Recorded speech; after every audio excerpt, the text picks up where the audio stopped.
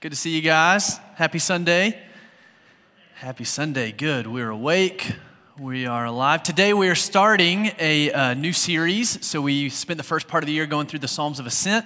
Last week was Easter, and so we're starting today to go through the Gospel of Mark. So if you have your Bibles or you're finding it on your phone or tablet or computer or whatever, you can go to the Gospel of Mark. It's in the New Testament. It starts out in the New Testament, Matthew, and then Mark. Okay, so today there's kind of two parts to this sermon that we're going to talk about. The first part is just going to be kind of an introduction. I'm going to talk to the head a little bit, just kind of learning what it means, like when it says the gospel according to Mark, like what that even means, why the book was written. And then the second part of the sermon, we're going to talk to the heart a little bit and really get into this beginning of the good news of Jesus. So as we jump into it, let me pray for us, and then we'll get into the sermon today. Father, thanks for how much you love us. Thanks for your written word, the Holy Bible, where we get to open and learn about you. We get to hear from you. But God, thank you so much for the living word, your Son, Jesus Christ, who came to seek and save those that are lost. It's in the name of Jesus we pray. Amen. Amen. All right, so we love beginnings and new things, right? Like, how many of us can remember a specific first day of school? Can anybody think back that far for some of us and remember maybe the first day of high school, first day of middle school? Students, you guys, like not too long ago, you had a first day of school. You guys remember the first day, what kind of how weird that was and new and anxious and everything with that? What about adults? Can you remember like the first day on like your first like big person job? Like, remember that? Like when you were like, oh, like I'm an actual adult now. Like I have to go to work every day, right? You remember that first day, what it was like? Or those of us who are married, like can you remember the first date that you had with your now spouse? Can you remember that? I'm not saying this to get anyone in trouble. Hopefully, I'm like setting some people up for a win here, okay? So you can remember that. Anybody, like we remember firsts a lot. Like we make a big deal about new, about beginnings, right? I mean, like what's the thing that we say at the beginning of each new year? New year, new me, right? Like that's a motto that we all say. How are those resolutions going in April? Good? Good? Okay, good. Overall, just either like I didn't make them or they're good, right? Like there's the type A people that would rather die than not do it, and then there are people like me who just don't do it, right? Okay. So we like to make a big thing about new, and so the reason why I bring that up is because as we go through the Gospel of Mark, what it is, it's a guy, Mark, who was one of the disciples of Jesus. He followed Jesus during his ministry on earth. He was there to see Jesus betrayed by Judas. He was at the Last Supper, and then he became one of the apostles after Jesus has risen from the dead. We read about Mark in the Gospel of Acts as he traveled around and started planting churches in modern day, like the Middle East, Northern Africa, and Europe, and things like that. And so the four Gospels, what they are, if you're wondering, we'll get into why why they call them the Gospels, but if you're wondering what they are, they're basically Matthew, Mark, Luke, and John in the New Testament are biographies of Jesus. That's what they are. It's a written eyewitness account of the life, the way Jesus lived, the things that he did, the words that he spoke. They are biographies of Jesus, and that's kind of going to be how we're going to talk about it. So in this biography, Mark's is interesting. Because it's shortened, it's a lot of action, and he kind of lays it out like a play. So if you're familiar with like stage theater at all, like it's kind of like that. The first few verses, you get like the overture, okay? So that's a little bit of musical theater. Anybody know an overture? If you don't worry. Has anybody ever seen Beauty and the Beast, the popular Disney hit cartoon motion picture, Beauty and the Beast? Okay, so you know the opening song that's about Belle? Come on. Yeah, she goes and she buys the bread. Yeah, she does all that, right? Like if you listen to it, it kind of gives little hints throughout the song of what the movie's going to be about, right? Because she gets the book, she opens it up, she says, now here's where she meets Prince Charming, but she doesn't know that it's him till chapter 3. Okay, so what we get, these first few verses, we're going to look at today, the first 8 verses, is kind of like the overture of the gospel. And then there are 3 acts in Mark where Mark is kind of answering 3 questions that anyone who reads this gospel, he's going to kind of lead them to some questions. All right, so the first question is, who is Jesus? And then in the second act, he kind of goes through the question of like, what if Jesus really is who he says he is? All right, so we learned about who Jesus is. Now we have to come to terms with what do we do about it. And then the third question is, how does Jesus accomplish what he said he's going to do? So those are kind of the three acts. Those are kind of overarching questions and themes we're going to look at over the next 6-ish months that we're going through the Gospel of Mark. So we're starting something. All right, this is not like a commitment. If you have to miss a Sunday, you can watch online and stuff like that. But we're going to be going through basically up until Advent. We're going to be going through the Gospel of Mark.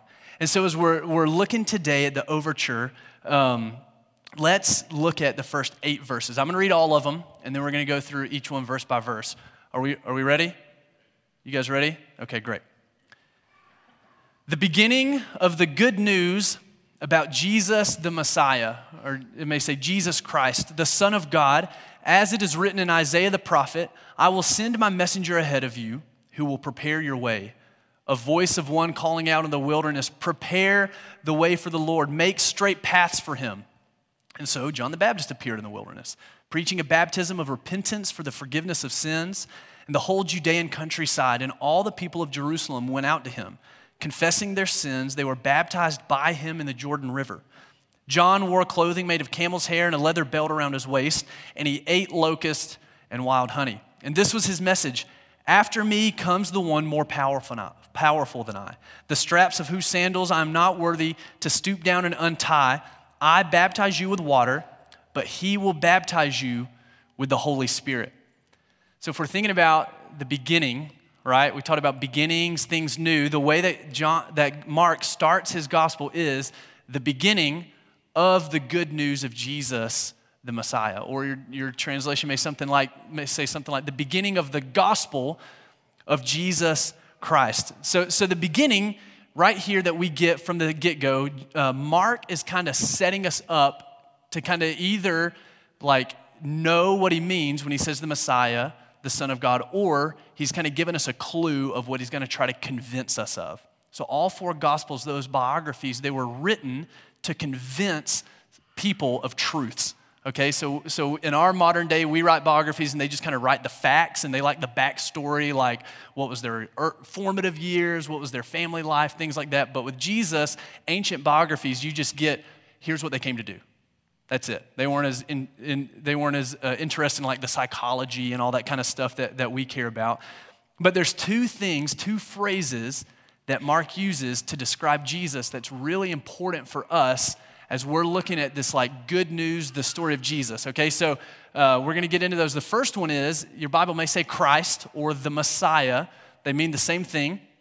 If you want a little Bible nerddom, Christ is the English version of the Greek Christos, which is the Greek version of the Hebrew word Mashiach, which means Messiah. All of it means the anointed one, all right, the chosen one.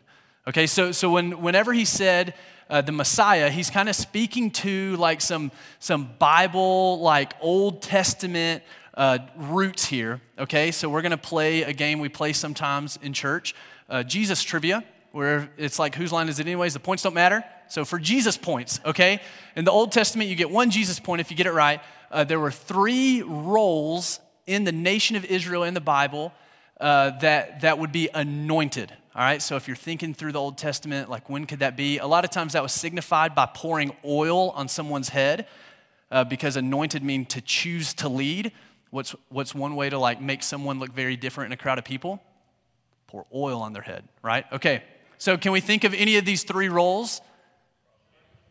King, whoever said that, Jesus point for you. Good job. Another prophet and priest. Good.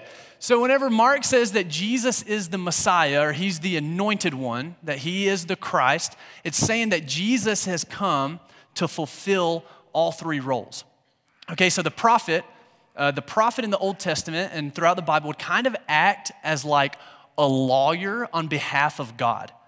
Because God entered into a covenant relationship, a relationship kind of based on some terms and conditions of faithfulness.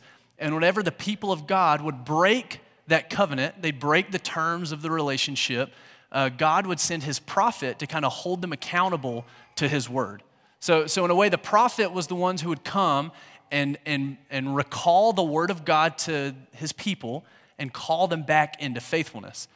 The priest kind of he kind of represented the people of God to God. So the priest would like go into the temple, the place of God's presence, of his dwelling, and he would offer sacrifices and do the rituals and things like that and make sure everything was good on the people's end back to God. Okay, so the prophet would come from God to the people, the priest would go from the people to God, and then the king, in the Old Testament, the king had a really interesting role. In Deuteronomy 17, almost the end of the law, the first 5 books of the Bible, that are the terms and conditions, God kind of says like, okay, so I've got a feeling, got a hunch that you guys are going to want a king of your own apart from me, okay? And he kind of gives them some warnings of how that doesn't work out super well.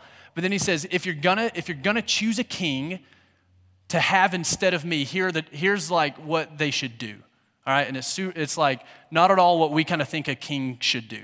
He says, if you have a king, make him the king, anoint them as king. The king should not amass great wealth, like don't have a lot of money and like things to value. Don't build up a great army and become a military power. He says, don't sell your own people into slavery. Don't do that. And don't make like really unfair trades with other nations.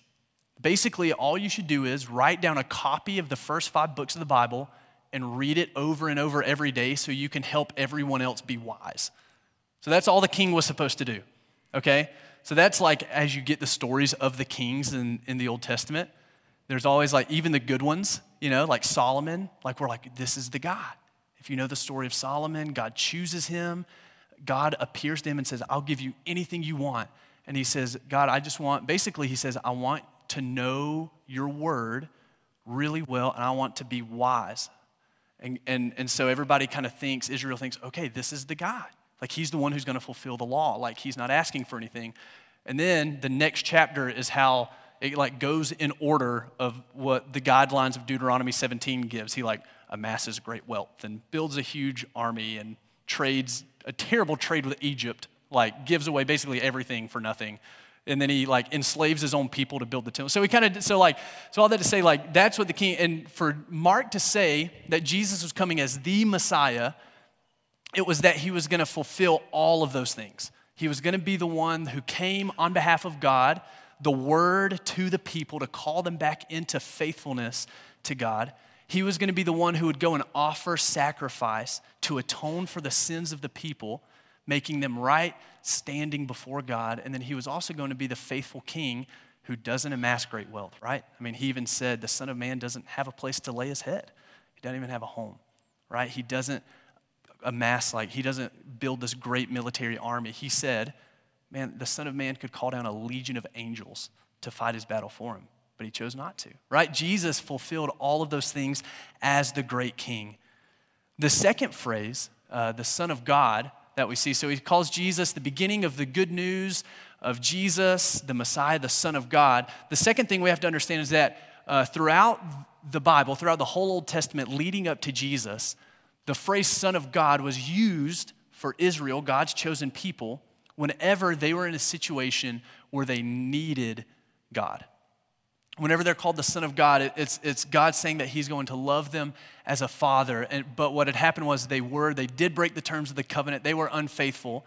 And so there were times they were wandering in the wilderness. They were waiting to hear from God. There were these like evil, wicked kings who took them into captivity.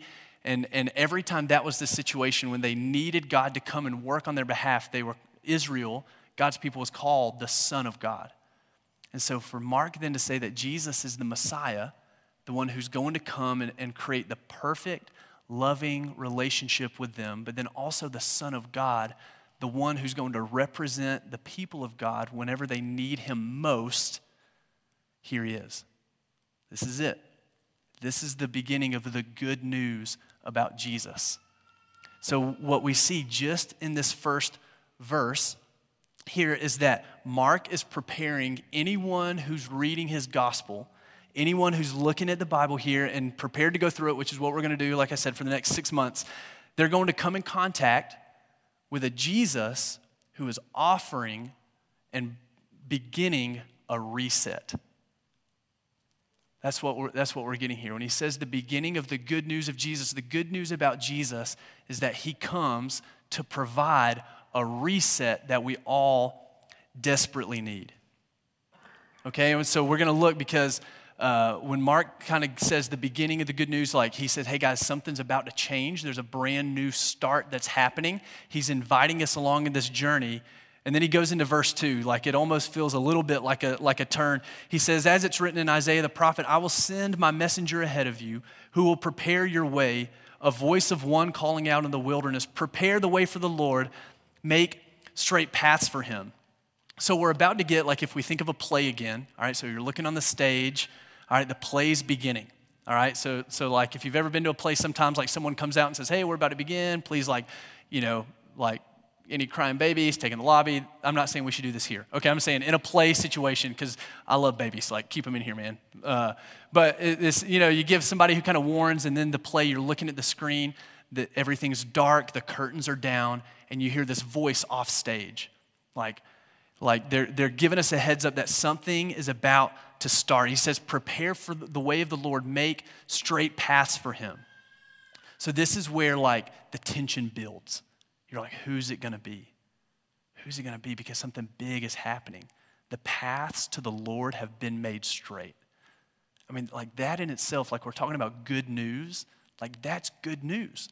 Like we're prepared for a situation where if you look in the verse in the chapter in Isaiah that this is referencing, it talks about the valleys rising, the mountains lowering, like it's creating a highway straight to God.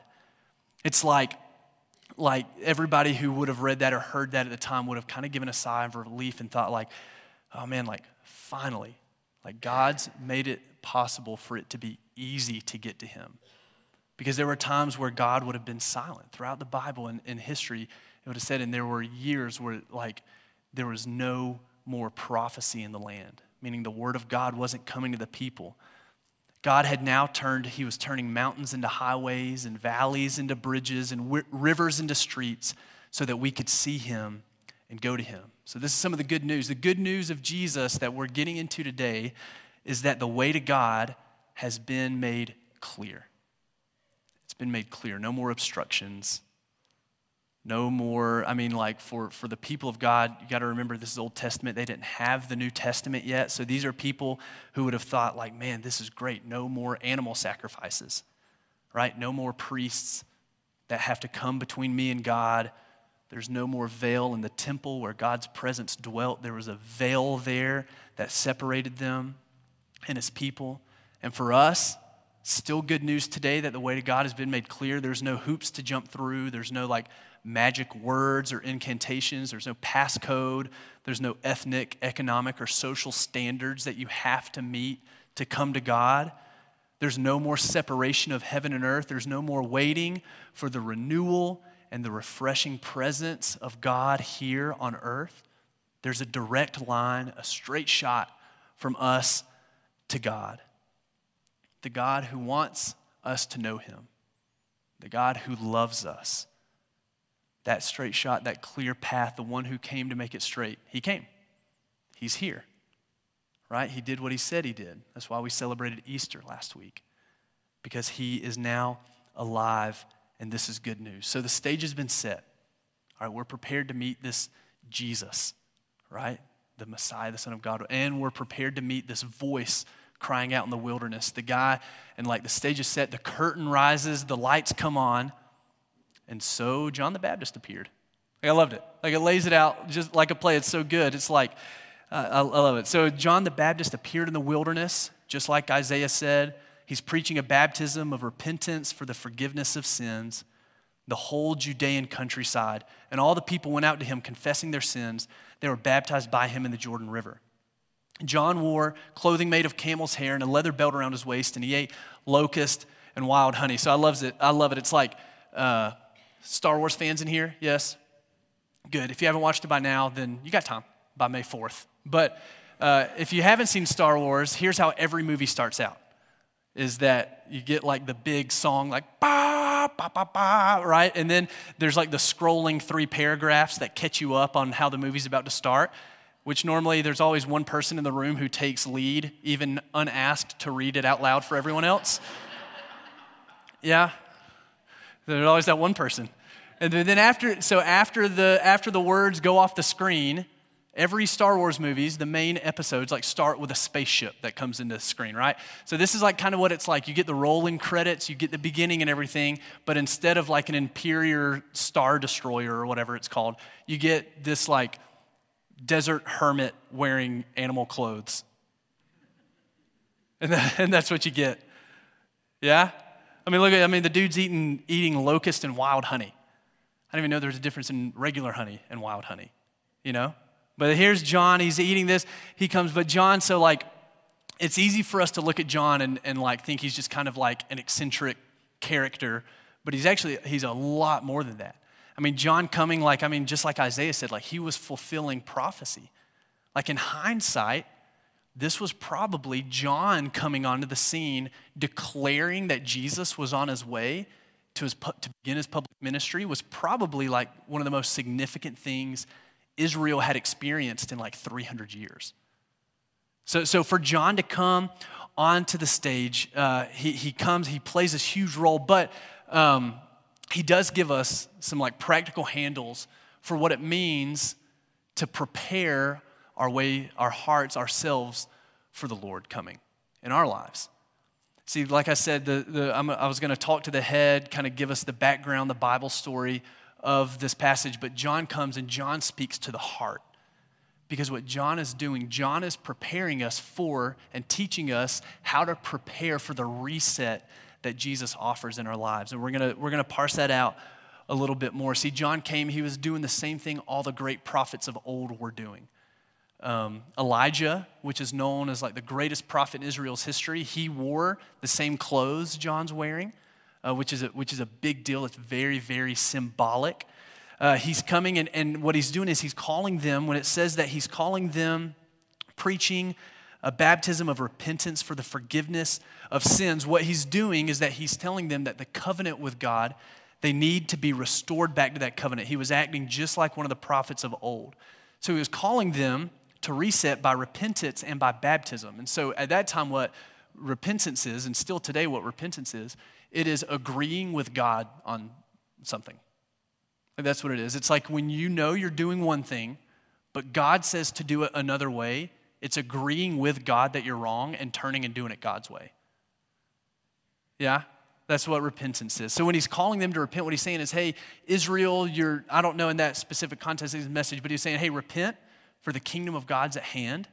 So what that means is the kingdom of God, God's reign, is anywhere that God's will is obeyed. And so he's saying, hey, it's here now. So quit doing things your own way and start doing them God's way.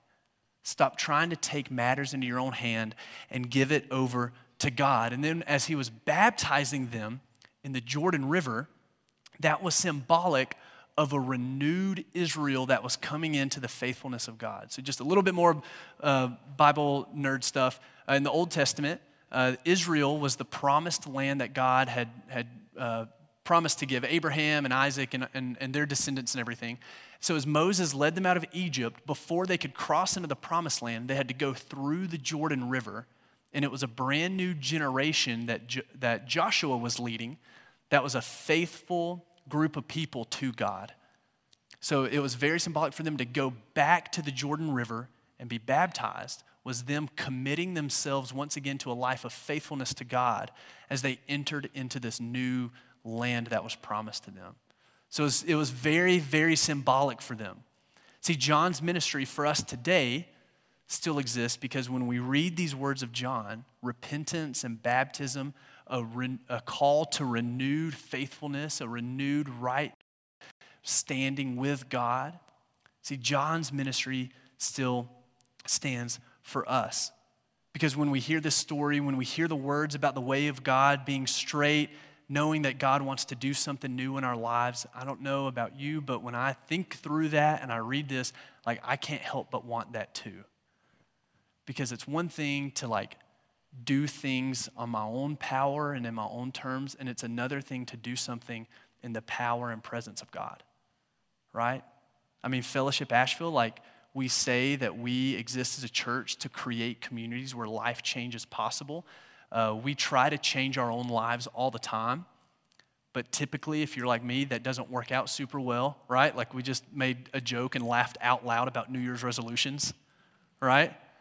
Like how's that going? But like, isn't there a difference whenever it's God's tangible presence and power in our lives when we meet together on Sundays and we serve our community? Like even gathering together every Sunday morning is becoming more countercultural than we probably understand a lot of times, right? Especially when we have a million great brunch places within 5 minutes of our homes. Yeah? Like sweet potato pancakes? Come on. Anyways, that's something about the potluck now. So John, here's the thing. John, he was calling Israel to something then. He's calling us to something today. See, John's ministry calls us to reset. I keep using that word reset because what that means, like I said, when we repent, we agree with God about the sin in our lives, we turn away from it, we go to Him. And so repentance, a lot of times for a lot of us, that word can carry a lot of baggage for whatever reason. Maybe that was because you heard it yelled at you a lot as a kid growing up in church. Maybe it was because someone has used that word before to manipulate you, has used it, some people have used it as an outlet for anger and for control. But when John is saying it, and really all throughout the Bible, repentance is something that has really positive connotations to it. Here's what Peter said in Acts chapter 3. He told them, he said, repent so that times of refreshing may come in your life in the name of the Lord Jesus. I mean, repentance, agreeing with God, doing things on His terms, brings refreshing in the name of the Lord Jesus Christ. When we take inventory of our hearts and our minds and our bodies to see where sin has taken root, and then we uproot that sin and we confess it to God and we turn to Him, it gives a renewal and a reset. See, it renews like our closeness to Him, and we feel and recognize His presence. And we know that in Romans chapter 5, Paul says that, did you not know that His kindness leads us to repentance? See, a lot of times we think we only have to confess of something when we're caught, right? But the beauty of it comes from when we already recognize that Jesus has died for our sins and He rose from the grave, making new life, new starts, resets possible. And we recognize the sin, we give it to God, and then we turn from it. That refreshing comes. Recently, we've been doing this little like preschool book with Cora, our 4-year-old. And some of the activities are fun. She's learning all her letters and things like that. But the most frustrating activity for me from preschool until this day right now is the connect the dots, like the numbered connect the dots. Because let's say there's like 50 dots. I get to about 20, and then I'm like, I know where this is going. You know? And I'll like try to do it, and then I'll step back, and I'm like, okay, that's not what it's supposed to be. I don't even know what this is, yeah? Can anybody relate to this at all? So I have to like get the eraser, and Cora's like, Daddy, what are you doing? And I'm like, this is how you do it, you know? And I'm like erasing, you know, like it's fine. So I erase it, and I'm like 31, 32, you know, and I have to go all the way, and then it's done, and it's like, oh, like, I should have just done that the first time, you know? But I always think I can do it like that's kind of what like repentance is. Like when John is calling us to reset through repentance and through baptism, the baptism for Israel was that recommitment to faithfulness, and that's what repentance is for us. It's God, I should have just kept going dot to dot. I should have just kept, you know, but like I just thought I'd figure it out myself. I thought that this way was better. I know I'm not supposed to do this. I know I'm not, but like, you know, and then repentance is kind of that like, okay, Jesus, you've already paid for my sins. Right? That's Jesus is the erase. Jesus, by your blood, you know, you wash me clean. Thank you. Here's my sin. I'm erasing. Okay, back to the dots. Right? Like that's what followed. That's that renewed kind of relationship. 1 John 1:9 says that if we confess our sins, He is faithful and just to forgive us of our sins and to cleanse us from all unrighteousness. See, repentance is a way that God offers us that reset. It's a gift of grace. It's not God being angry and saying, conform to my ways or else I'm going to like zap you with lightning. It's God saying, no, I've created a way for you to live and flourish. And I've created it. I've made the paths possible to me They're straight and easy. The yoke of Jesus is easy. There's no need for the burden of sin. I've already done it. See, every time we sin, here's something, I'm not saying we should sin, okay? So don't hear me out. Read Romans 7 if you think that's where I'm going. I'm not. What I'm saying is every time we sin, it's an opportunity to come back to God. It's an opportunity to be reminded of the good news of Jesus. If you think you've sinned too much and like you can't go back now, or maybe you've sinned so big that like God doesn't want to have anything to do with you, or that your prayers won't work or whatever, here's some like really helpful words that Mother Teresa said. She said, God is a forgiving Father. His mercy is greater than our sins. He will forgive us. God didn't send Jesus to die for our sins to not forgive you. Okay? He wants to forgive you. He wants you to come back and reset that faithfulness. So we see how John was preparing us for God to do something new in our lives, for his power and his presence, his activity in our lives to be known, but he also has a message for us. Okay, so let's look at verses 7 and 8. Let's look at the message that John gives us. So everybody was coming out to him, and this was his message. After me comes one more powerful than I, the strap of whose sandals I am not worthy to stoop down and untie. I baptize you with water, but he will baptize you with the Holy Spirit. See, the people of Israel, like, they think John's the guy. He's dressed like Elijah. He's out in the wilderness. He's faithful to God. Yeah, like he's doing everything right. He's preaching this message of the kingdom. He's baptizing people in the Jordan River. Like, he must be the guy. And what John says is like, no, listen, like, I'm not the guy, right? Like you got to wait because the one who is the guy, like I'm telling you, this guy's going to be great. Like, he's powerful, he's good. Like, I'm not even worthy to like touch his dirty feet. Like, this guy's coming so much better. What John is doing is he's telling us the message that there's no substitute for Jesus in our life. No substitute for Jesus. Now our substitutes probably look a little different, right? We're not going out to some desert hermit, like thinking that he's our savior, right? But like in a lot of ways, what John was doing, he was providing content for them that they were taking in and applying it and thinking that like he's the one they should follow. And we do that a lot, right? And it's okay. Like we have sermons, we have podcasts, we have great music. Yeah, we have like YouTube preachers, and we have Bible studies, we have the Bible, we have all these things, and all these things are important and good, but they're resources and tools to point us to Jesus. And the problem is a lot of times the content intake that we do can just stop there. And like because of like post-enlightenment thinking, like we think, I think, therefore I am, and like knowledge is power is like kind of how we think. So we think like if I just know enough, then I'll be spiritually mature. And that's just not the case. There's no substitute for that. Because what happens most of the time, there's no substitute for intimacy with Jesus. What happens most of the time is we bring in these podcasts, we take in all this stuff, we have our favorite author. I'm the same way. Favorite authors, like I'm the content guy. You know, like I'll listen. Anyway, it's stupid how much content I take in. It's not even that helpful at some point. But anyways, like at some point, like if that becomes the end all be all, what happens is we get our favorite authors, our favorite preachers, our favorite whatever, and we end up living off of someone else's spirituality. You know? And that's what everybody was trying to do. They were going out to John thinking this is it. And John's saying, no, I can't be Jesus for you. And a lot of times without realizing we do it. We do it with our parents' faith, maybe our grandparents' faith, right? We have some friends, and we're like, well, I go to church with my friend, you know? But it's like, no. There's no substitute for being with Jesus. Call it what you want, a life of prayer, a life of abiding, walking in the Spirit. It's all the same.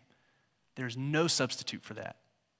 I'm all about learning. I'm all about that stuff. But like Paul told the Corinthian church, he wrote to him, he said, okay, we've been given this foundation, which is Jesus.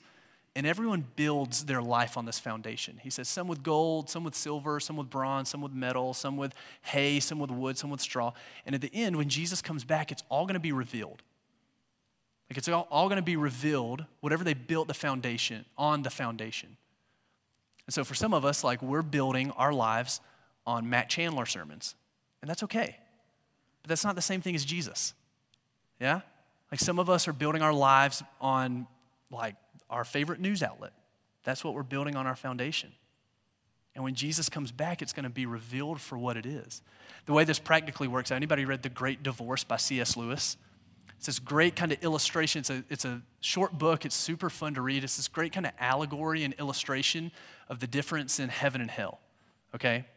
It's not a biblical theology of it, so if you read it, know that. But it is this great kind of picture. And everyone that's in hell, what the book's about is they get on a bus and they go to heaven for a day. And what's interesting, they get off the bus in heaven and they're walking around and like the grass is so dense and full that it like hurts their feet to walk on. And like there's a stream of water and they can't even like step in the water. And all the people that come that they meet in heaven are so like bright and they're full and they're real to a sense that it's like overwhelming. And all the book, they call it the solid people. And so that all I'm doing, I'm bringing up that illustration because that's what it's like when you substitute your personal intimacy with Jesus for someone else's. It's like you never quite build on that foundation with gold or silver, imperishable items. Because when Jesus comes and it's all going to be revealed, see, it's like this. John, what he's trying to say is like, no, I'm just a shadow of the one that's going to come. The real substance, the real thing, he's coming. He's more powerful than I am. His presence, he's going to be here. Just wait. For a lot of us, the reset, John calls us to reset by repentance. He also calls us to reset through intimacy and knowing Jesus. Like, if that's why a lot of us find it hard to pray, because there's no content that comes out of it. Right? How much easier would it be for us to pray if we walked away with like a sentence in our head that God gave us? That'd be so much easier, right? At least to like justify. You know, you're like, I'm supposed to spend 5 precious minutes of my day and I'm going to get nothing out of it. Like, it's not about content. It's not about what you take in. It's about that intimacy with Jesus. And look what he says in verse 8. He says, I baptize you with water, but he will baptize you with the Holy Spirit. So as we go through this account of Jesus, this biography of Jesus, we're going to be challenged in a lot of ways because that's kind of what Jesus does. All right, we're going to be challenged like questions like this. What do you believe about success? What is it that you value above everything else? What do you believe about your value and significance? What do you believe that you need above everything else? These are the things that Jesus is going to challenge. Because look, it says that he's going to baptize us with the Holy Spirit. See, when we meet Jesus, part of the reset that Jesus offers, we're going to talk about this more next week, but part of the reset that Jesus offers is literally a new life where there's only room for him. Like there's only room for his way. Paul wrote in Romans 8, he said, if Christ is in you, then even though your body is subject to death because of sin, the Spirit gives life because of righteousness. And if the Spirit of him who raised Jesus from the dead is living in you, he who raised Christ from the dead will also give new life to your mortal bodies through the Spirit who lives in you. See, when we're baptized by the Spirit, like John said Jesus is going to do, the life that Jesus came to offer is a life that's given to us that's so full. It's being brought from one reality, which is death and sin, to a whole new reality, which is life. So we talked earlier about how baptism was like kind of like a symbolic picture of a renewed commitment. But to be baptized with the Holy Spirit means that now you're empowered to live a life by something far greater than yourself, and it's the actual life of Jesus. There's no substitute for Jesus. There's only room in the renewed life for Jesus. So as we go through this biography, here's where we're going to kind of end today.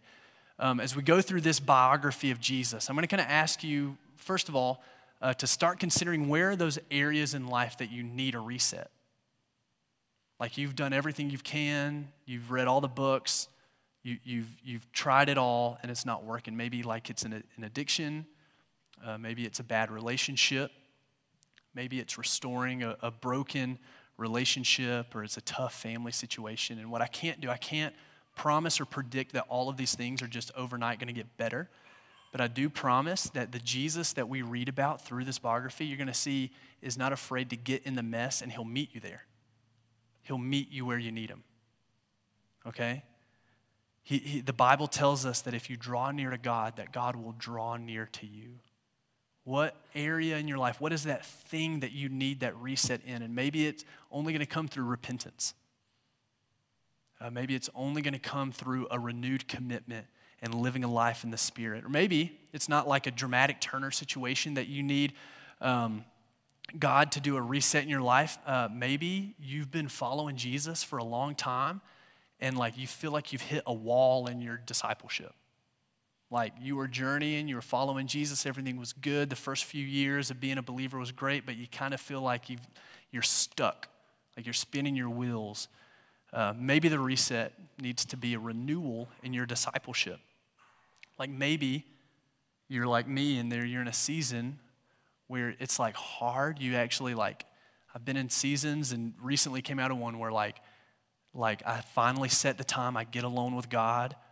I'm like alone in a room and it's for some reason, it's literally hard to talk out loud to God and pray. Like for whatever reason, like it feels silly or maybe it doesn't work or he doesn't hear me or whatever. I mean, maybe that's where you are. Like you think what's going to happen doesn't happen and you're talking to God, it's just not going to change anything. Or maybe today is the day as we're talking the beginning of the good news of Jesus.